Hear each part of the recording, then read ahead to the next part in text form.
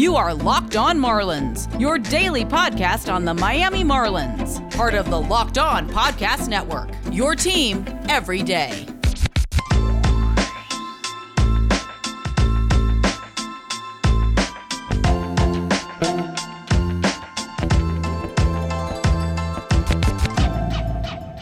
This is the Locked On Marlins podcast, your go-to daily podcast on all things Miami Marlins. As always, I'm your host, Aram Layton. I'm a longtime Marlins writer as well as a prospect analyst and writer. And in today's episode, I am going to be answering some of your questions that you submitted for me. And it was a last-minute mailbag, so not too many questions, but a few good ones that I wanted to touch on. And then also some topics of discussion as we head into this two-game series to end out the brief homestand against the Orioles, where the Marlins will look to keep things rolling after a really successful week and try to get the offense going again after getting shut out against the Giants and presumably losing Starling Marte for at least this series. While it's a very fluid situation, and by the time I publish this podcast, as I recorded at 4 p.m. on Monday, something could change. And I don't know what the official report is going to be on Marte. It looked like a potential oblique. Anytime you have obliques, it's going to take a little bit of time.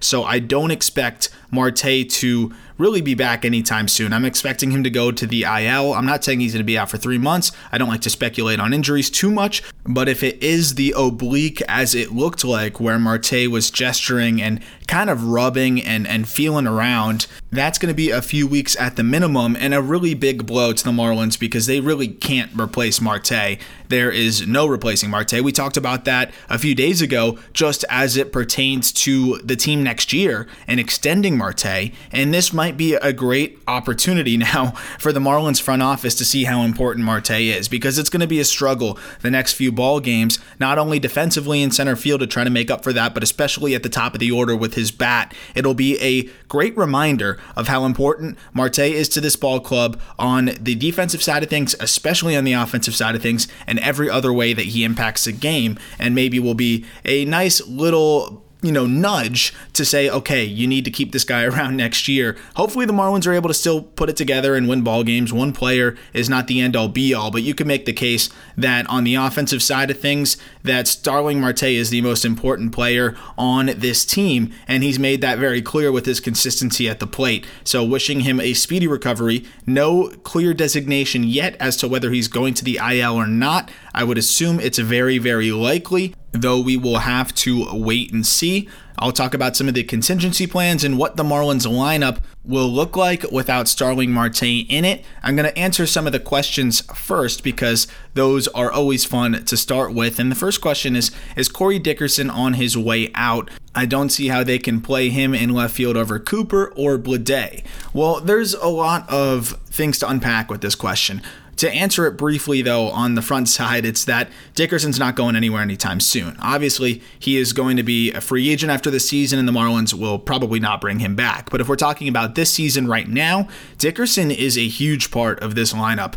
While he's yet to showcase the power that the Marlins could definitely use, he is very consistent, and that's something that they definitely can use too. He's been consistent for the team, whether it's at the front of the lineup. Still don't like him in the leadoff spot, but whether he's in that leadoff spot or wherever he is, the last few ball games, he has really been heating up, had 4 hits in that game 2 against the Giants, and has just been much more comfortable at the plate, at least it seems so. I'd like to see him do a little bit more damage, as I've said so many times on this podcast, but regardless, you need that lefty bat as well, because outside of Jazz Chisholm, that's really your only starter that's going to hit from the left side. Everybody else is right-handed. It's a right-handed heavy lineup, and it's good to balance it out with at least 2 lefties. You can't have Jazz Chisholm being the only left-handed hitter in your lineup. Now, I agree that it is a little bit tough to have Corey Dickerson getting the at-bats over Cooper, because I would like to see Cooper get a large portion of those at-bats, if not a majority of them. But again, you need to have that lefty bat. I would rather have Cooper in right and Duvall be the one splitting time between those 2 spots, depending on the matchup. So, for example, with this series coming up, with Matt Harvey in Game 1 against the Marlins with the Orioles, I would want Dickerson in the lineup and Cooper in the lineup, and then you have Duvall coming off the bench. Whereas in the second game of the series, it's against Bruce Zimmerman, a left-handed pitcher. that's where I'm going to go with Cooper and Duvall in the outfield corners. That's the way it's got to be, and that's the way it's going to be the rest of the year. You have to have that flexibility. It gives the Marlins a little bit more to offer. I'd like to see Cooper get a majority of those at-bats, but I think those at-bats need to come from Duvall, because I'd opt Dickerson over Duvall in the lineup on a day-to-day basis unless there is a matchup that you like for Duvall, or there's a lefty on the mound that you don't like for Dickerson. And of course, the final key being if you're playing at Truist Park, which then you have to have Duvall in the lineup because that is his favorite place on earth to hit, quite literally. He is unbelievable there. So that is the way I think that whole situation unpacks.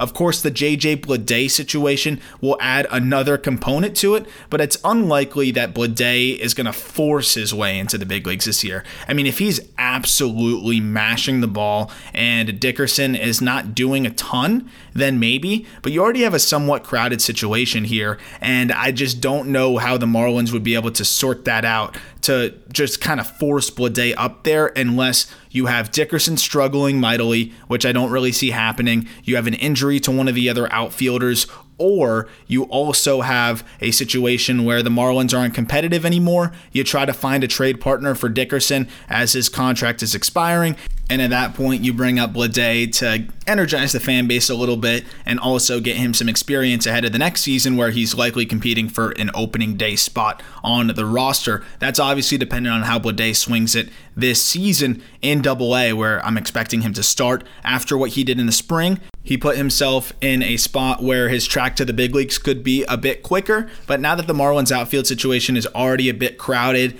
and none of the big leaguers are struggling beyond belief or to a point where you have to look at other options, this is probably the outfield situation we're going to be looking at for a majority of the season until the Marlins decide where they're going to be in terms of buyers or sellers and how things are going at that point.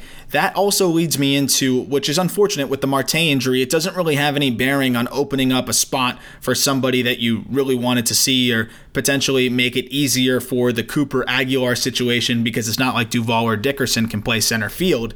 And that's really why it's even more unfortunate that Marte has gone down, is that it doesn't really open up any flexibility for you, even though you have some of that log jam. It just doesn't get any better. With Aguilar and Cooper, if it was a corner guy, then it solves that issue, right? And it's not saying that I wish somebody else got hurt or anything like that, but if it was a corner guy that went down, let's say Marte played left field, then the whole situation would be easier to sort out. But that's not the case, and the Marlins don't actually have anybody else that can really play center field on the big league team right now outside of my man Magneuris Sierra. So it's going to be a platoon most likely of Sierra and Lewis Brinson. And I know that that is not exciting at all for anybody, but it seems like the most likely and obvious scenario for now for this team. And when we look at the next two games, it makes sense that you'll probably see Sierra start game one, and then the Marlins will bring up Brinson for game two, potentially, of the series, where against a lefty and Bruce Zimmerman, that's where you'll get the start for Brinson, and hopefully he'll be able to settle in a little bit, though he did not look good in limited action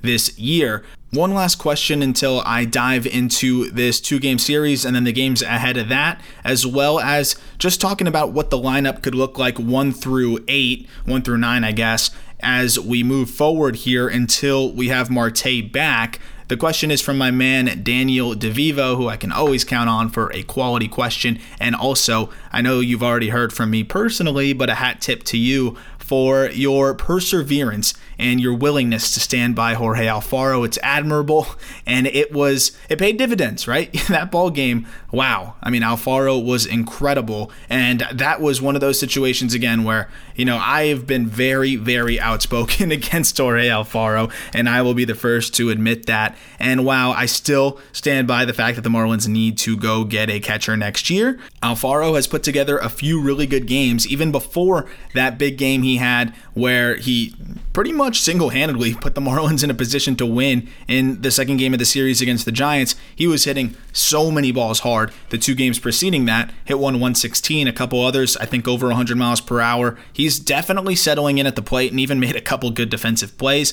I don't know if I'm sold on Alfaro being a consistently good catcher, but you got to be happy for Alfaro, as I'm sure the struggles were weighing on him, and I'm sure that he was starting to feel a little bit of pressure And while Alfaro is a divisive topic among Marlins Twitter, from what I see on a day-to-day basis, in terms of those who think that he still has a shot to be a solid player and those who that are just adamantly against him, there is one thing that is objectively true, and it's that the Marlins are better off right now when Jorge Alfaro is playing well, and that's something that no matter where you stand on the issue, you should be united by, and it's that Jorge Alfaro playing well bodes well for everybody that shares fandom for the Marlins. That was a blast to watch. I was at that ball game, first ball game I'd been to in a long time. Can't express how good it felt to be back at the park, and if you haven't been back yet and feel as though you can do that safely, definitely go back. It was so much fun. There was more than enough space between me and anybody else, and it was still a great atmosphere where there was enough fans and it was loud enough. I would like to say, though,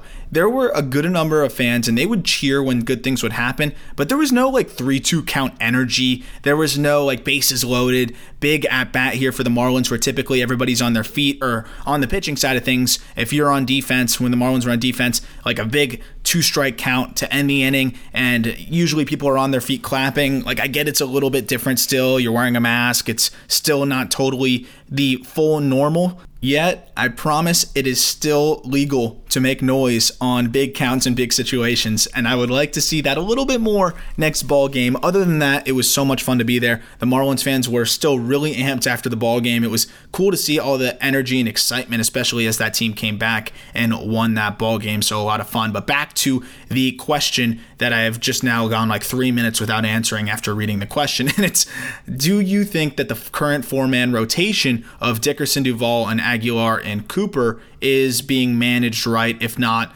who would you keep on the bench to keep the other three in the lineup most of the time? And this is a great question because there probably isn't a correct answer. There's just a preference. And my personal preference is kind of what I alluded to earlier, which is you go with Dickerson, Aguilar, and Cooper, because those are the three most consistent hitters of the four, and also they are probably three of the most consistent hitters in the Marlins lineup. Aguilar is, in my opinion, somebody that needs to be in the lineup every single day. Dickerson has been fantastic as of late, and when he's going well is, again, another really consistent bat. If we ignore last year, he's starting to look more like the guy that the Marlins thought they got last year. As for Garrett Cooper, he has not been swinging the bat as well as he can and as well as he was in spring training, although that was absurd how well he was swinging it in spring training. But I do think that Cooper is struggling with the inconsistent at-bats, and that's why I want to see him in the lineup a bit more. Duvall seems more comfortable coming off the bench so far this season. He seems more comfortable in the sporadic starts,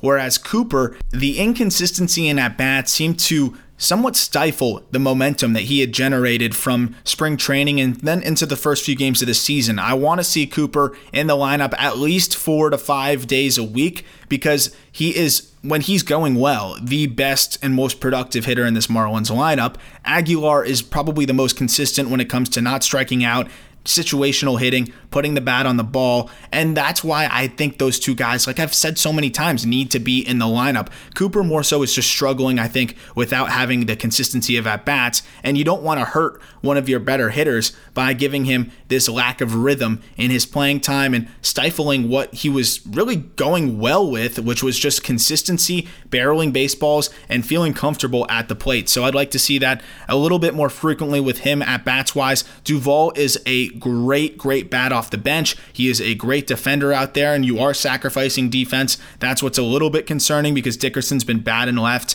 Cooper is not the best defender in right, but I think he's relatively average. Duvall is a plus defender, and that's where it gets tough. But I think when you look at now lacking Marte right now, the offense is very stricken for power and for production, and you got to err on the side of production and offense over defense, and that's why I'm going to lean towards having Cooper more so in the lineup and Duvall somewhat being the odd man out, but he's still going to get a lot of at-bats, and every time the Marlins face a tough lefty, that's a Duvall start over Dickerson. That seems to be the best way to go about it, and that's how I like to see it, because you're also still going to give Cooper 1 day off a week minimum, even if he was the everyday player, just to kind of preserve that health, as he has not been the most consistently healthy guy ever. Neither is Dickerson. So giving both of those guys at least 1 or 2 days off a week seems to be the perfect move, and that gives Duvall, before you know it, 2 to 3 games a week plus all of the at-bats off the bench. That seems to be the best mold for them, and Duvall can also be a late-game defensive replacement and come in to hit for those guys too.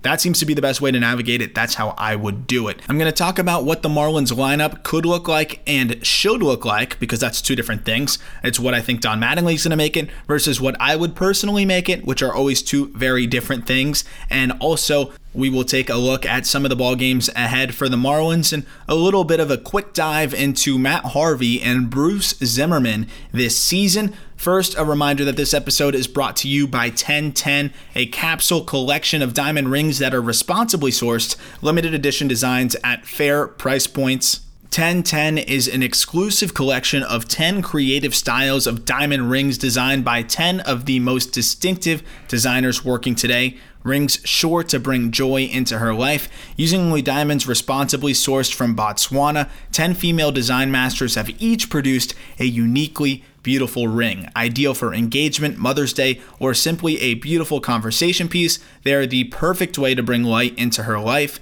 They're available now through Mother's Day only at BlueNile.com. Just search the words 10 by 10. This collection features high quality fine jewelry that will surprise and delight, and fairly priced so that you can give her something special and truly meaningful. If you're on the hunt for something perfect, a unique ring that she'll treasure forever, you're definitely going to want to check this out. They won't be around for long, so find them now by searching the words 10 by 10 at BlueNile.com.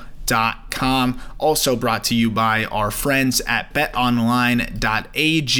We've got sports going on all over. NBA playoffs on the way, NHL playoffs on the way, baseball season in full swing as well. But BetOnline covers everything from awards, TV shows, reality TV. They have real-time updated odds and props on almost anything you can imagine. BetOnline has you covered for all the news, scores, and odds. It's the best way to place your bets, and it's free to sign up. Head to the website or use your mobile device to sign up today, and you'll receive a 50% welcome bonus on your first deposit. All you have to do is use the promo code LOCKEDON, that's one word, LOCKEDON, for a 50% welcome bonus on your first deposit. BetOnline, your online sportsbook experts. So let's talk a little bit about the lineup and what it could look like and what I think it should look like. We'll start with what I think it should look like, because this is something that I talked about a couple podcasts ago, and I think it becomes even more important now. With Marte going down, and we don't know how long it's going to be, but let's assume even just the next two ball games plus, it's going to be different just because you're locked in almost every single ball game, no matter who you're facing. Your locked-in number 2 hitter is now out of the lineup. So that kind of shuffles things around where you can do a lot of different things, and there's a lot of different ways you can go. With one of your most consistent and productive hitters now gone from the lineup, you have to probably shuffle things around differently. That's what I would do. I think going with the same lineup essentially, just without him in there and just removing that one guy that is incredibly productive for you and probably your best hitter so far this year, I don't think that that's the way to do it. I think you have to shuffle around a little bit and try to find new ways to manufacture runs. That would be with Jazz Chisholm in the leadoff spot. I just think that that makes the most sense. I don't know if we're going to see that, but for me, that seems to be the obvious move here. Jazz Chisholm is not chasing. He's cut the strikeout rate down. He's barreling baseballs up as much as anyone in baseball, and he's walking a lot. What else do you want from a leadoff guy? And oh yeah, he's fast as hell. So what else do you need? And we all know that Jazz Chisholm is going to embrace the leadoff role and all that comes with it. He's going to love that. That is just embodies who he is. He's going to be able to do some Ronald Acuna type of stuff where he leads the ball game off with a solo shot maybe, but he's also going to give you good at-bats and get on base. And when we talk about manufacturing runs, there is no better way to do that than having your most dynamic player, one, hit as many times as possible, which he would do if he's hitting in the leadoff spot, but two, be able to set the table at the beginning of the ball game and also precede all of your more consistent hitters. That is why I just love the idea of Chisholm. Also, he can make things happen on the base paths. If you have Dickerson or Rojas in the leadoff spot, they hit a single to start the ball game off or to start the inning off or whatever it may be, they're virtually not a threat at all to steal. Even going first to third on a single is going to be very dependent on where it's hit, where Jazz could probably go first to third on almost anything that reaches the outfield, no matter how hard it's hit, and maybe even on some balls that are hit in the infield. He can just make something happen out of nothing, and I think you need to have somebody like that in the leadoff spot. What I will say, though, before I go through the rest of the lineup is that you could also see a John Birdie in center field type of situation too. While I do not love the defensive idea of Birdie in center, Cooper in right, and Dickerson in left, that's a bit terrifying. So maybe you go with Sierra in center in game 1 of the series, and then with the lefty on the bump in game 2, that's where you go with Birdie in center and then Duvall in left, so that you have a bit more defensive prowess out there. Though I will say in limited action last year, Birdie was a lot better in center field, but it's hard to make much out of 60 innings in center field to be able to say, okay, this guy was improved. But in 2019, in double the playing time, he was bad in center. So we don't know. Was it just a fluke because it was less playing time and it was a smaller amount? I don't know. We'll have to see. But I'm somewhat willing to find out, because I would rather have Birdie's bat in the lineup than, let's say, Lewis Brinson's or even Magneuris Sierra. So if that's the case, then you could justify having Birdie in the leadoff spot and something else going on otherwise. But assuming that the Marlins don't want to make that defensive sacrifice, let's say that they keep Birdie on the bench here, or at least for the first game it seems like they would, then I want Jazz in the leadoff spot, and then it would make sense after that to have Rojas and Aguilar. I just love the idea of having Jazz first and then having your two best situational hitters, your two best barrel controllers up after that. You have Jazz on first base. You have guys that are just optimal for hit and run. Guys that you can count on to help move the runner if he's on second base. Situational things that you may not get out of a Brian Anderson or even sometimes a Garrett Cooper that you can really count on those two guys for. I love Rojas in the 2-hole. I love Aguilar in the 3-hole. That would be a great 1-2-3 to start the ball game off, and those three guys can manufacture runs on their own. I could see Jazz hitting a single, stealing second, Rojas moves him to third, sac fly Aguilar, just like that, you draw first blood. That's how this Marlins team can really operate without one of their best bats and still push runs across early in games and still be as effective as possible. Then you have Cooper in the cleanup spot, Brian Anderson 5, Dickerson 6. I like having the lefties spread out there where you have a lefty in the back end of the order and a lefty at the top of the order, Alfaro 7, and then maybe one more lefty if you have Sierra starting and batting 8th or Lewis Brinson starting and batting 8th. That's the lineup that I would make. What I think Don is going to do is essentially the same lineup, just flip-flopping Jazz and Dickerson. And while that doesn't seem like a big deal, to me it makes a big difference. Why do you want your speediest guy hitting ahead of Alfaro, who's been swinging a hotter bat, but still ahead of Alfaro and then Brinson or Sierra? Why would you want to have somebody that can make things happen on the base paths, that can take the extra bag, that can do all those things I mentioned, hitting ahead of your two probably worst hitters or most inconsistent hitters in Alfaro and Brinson or Sierra, whoever it may be after him? That's where, to me, it makes way more sense to have Jazz in that leadoff spot, and then Dickerson, a guy that's more of someone that you can count on to drive in runs, although I know that that's something that Jazz has been doing. That's pretty much one-dimensionally what Dickerson's doing. It's just a contact-oriented guy. I do think that he's done a good job in the last few ball games at setting the table. I mean, having 4 hits, being able to get on base 5 times, that's all great stuff, and I think that's what Don Mattingly is going to hold on to as he sticks him in the leadoff spot, but I just don't like the dynamic guy kind of being buried in the 6th spot with some of the more inconsistent hitters behind him and then the pitcher's spot. I just don't like that idea. I don't think you're going to be able to maximize what you get from having somebody like Jazz Chisholm, and he needs to be at the top of the order for several reasons, and that's what I would personally do. We'll see if that's the case. With the center field situation to wrap up with, that's going to be interesting to unpack, because I see people talking about Brian Miller, and while I do agree that we're getting towards the point where we need to see what the Marlins have with Brian Miller, in my opinion, there's no way that we see him get called up unless the Marlins decide to part ways with Magneuris Sierra. The two are incredibly redundant, and they're actually the same age. Sierra has put up better numbers at the same levels, and while it is a new face and somebody that's always fun to see what they can do when they get a crack at the big leagues and maybe surprise you, Sierra is probably the better player right now and just is a better all-around player with more experience and has already shown that he can put up better numbers at the minor league level and has already put up at times good numbers at the major league level and did show some decent things last year. We haven't seen much of him this season outside of some very spotty starts late game.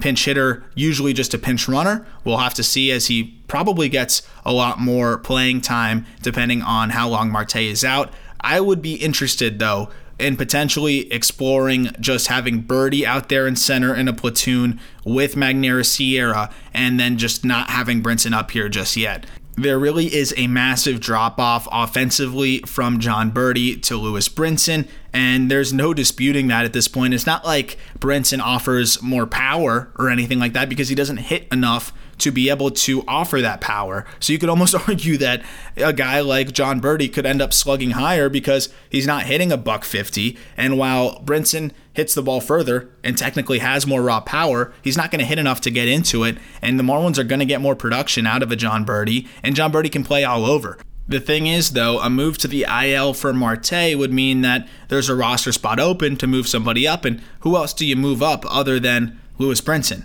Corner outfield is overcrowded, first base is overcrowded, you're not going to do anything at shortstop outside of Rojas, and you also have Birdie and Jazz, who can both play shortstop if needed and both share time at second base, though Jazz is the starter, and BA is going to play third every single day, and then the catchers are taken care of. So it's not like you are going to really have any other spots to call somebody up, so you're probably going to call up Brinson anyways. So at that point, do you just call up Brinson and start him? I guess, but you also have no more options with him. So if you call him up, then when Marte comes back, you got to make the ultimate decision with Brinson and decide what you are finally going to do with this guy, because you can't send him to the minor leagues anymore. And that's where it's going to create somewhat of a difficult decision if the Marlins do bring him up. And I think it's going to depend on the timetable. If we see Marte is out for 4 weeks, let's say, then we'll probably see Brinson up. If we see Marte's out for 7 to 10 days, then maybe the Marlins call up a different bench bat. It's going to be a really fluid situation, and until we have a clear timeline and answer on Marte, it's not going to be able to be answered just yet, though I'm sure the Marlins already have a good idea of what they're going to be doing. I will follow up